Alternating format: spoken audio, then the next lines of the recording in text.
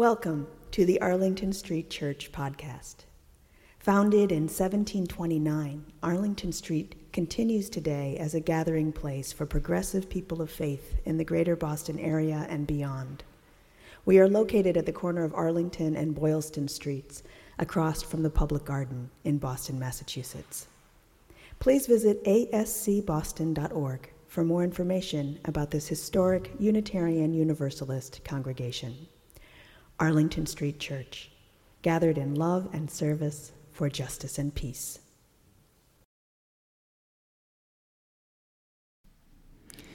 First they came for the Muslims and Jews, and I said, I'm with them, even though I wasn't a Muslim or a Jew. This is Sojourners Magazine editor Rosemarie Berger's riff on Pastor Niemöller and Matthew 25. She continues, then they came for the immigrants, and I said, I'm with them, even though I wasn't an immigrant. Then they came for the Black Lives Matter activists and the LGBTQ folks, and even though I was white and straight, I said, I'm with them. When they came for the hungry and for those who hunger for change and hunger for righteousness, I said, I'm with them. I'm with the thirsty and the thirsty earth gasping for rain. I'm with the stranger, the refugee, all those who scale walls for freedom. I'm with the naked, those stripped of human dignity, those without decent work, without the cloth of human compassion. I'm with the sick, the disabled, the addicted, the addled, all those who depend on the kindness of strangers. I'm with the prisoners, the journalists, the detained, the deported, and the deplorables. When they came for those, I said, I'm with them. I am with them. I'm with us.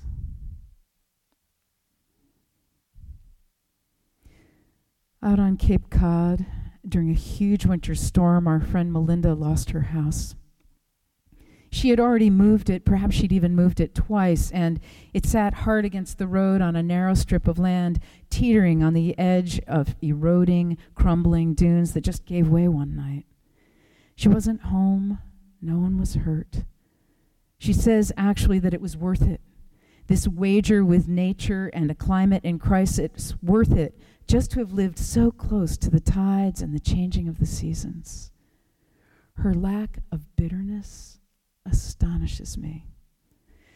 She salvaged what she could and moved to a less exposed but also magnificent spot. And at the top of the dune where her old house had stood, she built a wooden platform, kind of an elegant lean-to covered with sailcloth, where she loves to come and sit in all kinds of weather and watch that same frame of ocean washing up on a beach where she played with her children and now plays with her grandchildren. One summer afternoon, she was sitting on her platform, gazing down peacefully at the beach, teeming with people as far as the eye could see, and out to the vast view, when on the horizon she spotted what she was quite sure were two huge fins moving along the surface of the water. What if it's nothing, she thought? What if it's just some gentle minke whales? But then again, what if it's great white sharks? She dialed 911. And even as she was describing to the dispatcher what she thought she was seeing, the dispatcher was alerting the lifeguards who were frantically whistling people out of the water. From her perch, she watched in amazement as the water emptied of people who ran up the beach, some carrying children and others helping elders. Sure enough, those fins belonged to great whites, one of them well known to shark researchers. Hungry great whites. It would have been so easy not to make the call, to feel stupid or alarmist and so shake off the feeling that it just might be sharks. It would have been so easy to make someone else make the call. But the what if got to her. I told Melinda, you're a hero. Not a hero, she says. But if I were in the water with my grandbabies, I'd be glad and grateful if someone cared enough to call the police, even if it was a false alarm. Those beautiful lines from African-American poet Gwendolyn Brooks are sounding in my ears. We are each other's business. We are each other's harvest. We are each other's magnitude and bond. Wallace Stegner's Crossing to Safety tells the story of an unlikely friendship between two couples, Larry and Sally Morgan, and Sid and Charity Lang. The men are young English professors. The setting is the Depression, World War II, and the tumultuous years afterwards. The Morgans are all but poor. The Langs are wealthy, well-connected, and generous. Larry Morgan says, I have heard of people's lives being changed by a dramatic or traumatic event, a death, a divorce, a winning lottery ticket, a failed exam. I never heard of anybody's life but ours being changed by a dinner party. In 1938, we straggled into Madison, Wisconsin, Western orphans, and the Langs adopted us into their numerous, rich, powerful, reassuring tribe. We wandered into their orderly Newtonian universe, a couple of asteroids, and they captured us with their gravitational pull and made moons of us and fixed us in orbit around themselves. What the disorderly crave above everything is order. What the dislocated aspire to is location. I lost my security. Sally never had any. Both of us were particularly susceptible to friendship. When the Langs opened their hearts and house to us, we crept gratefully in. Crept? Rushed. Coming from meagerness and low expectations, we felt their friendship as freezing travelers feel a dry room and a fire, crowded in, rubbing our hands with satisfaction, and were never the same thereafter. And we thought better of ourselves and better of the world. The kindness of welcoming the stranger, extending an invitation to dinner, making connections and nourishing roots for those who have less. How simple. How profound. We are each other's business. We are each other's harvest. We are each other's magnitude and bond. 14 years ago, I dedicated a baby here named Louis. We've known and loved each other ever since he tried to eat the white rose with which I touched his forehead in blessing.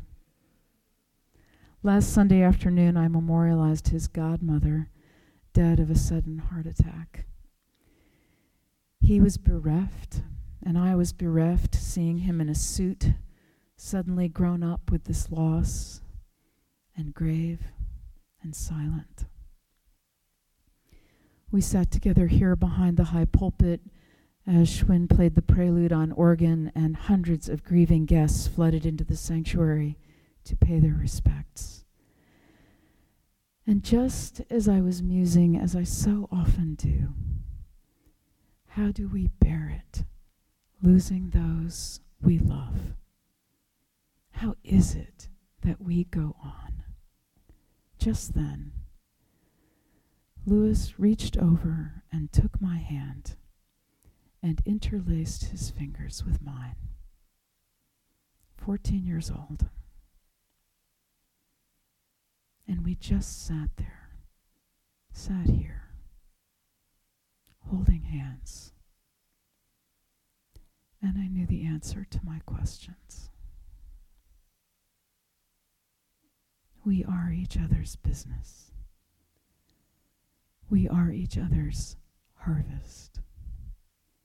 We are each other's magnitude and bond. These beautiful words are from Rabbi Rami Shapiro. We are loved by an unending love. We are embraced by arms that find us even when we are hidden from ourselves. We are touched by fingers that soothe us even when we are too proud for soothing. We are counseled by voices that guide us even when we are too embittered to hear. We are loved by an unending love. We are supported by hands that uplift us even in the midst of a fall. We are urged on by eyes that meet us even when we are too weak for meeting. We are loved by an unending love. Embraced, touched, soothed, counseled. Ours are the arms, the fingers, the voices. Ours are the hands, the eyes, the smiles. We are loved by an unending love. Beloved spiritual companions, may we remember that we are all, always dependent on the kindness of strangers. Let us be for them and so be for ourselves. When we think we see fins in the water, let us not avert our eyes. Call for help. There is not one among us who is not particularly susceptible to friendship. Let us befriend and be friends, and so think better of ourselves and the world. How is it that we go on? Let us take hands, hold each other's hands, and so remember, we are each other's. We are loved by an unending love. Amen.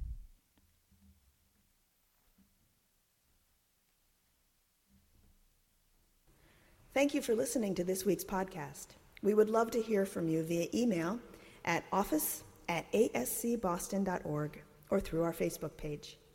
If you would like to support the good work of Arlington Street Church, please consider a contribution by check in the mail or through our website, ascboston.org.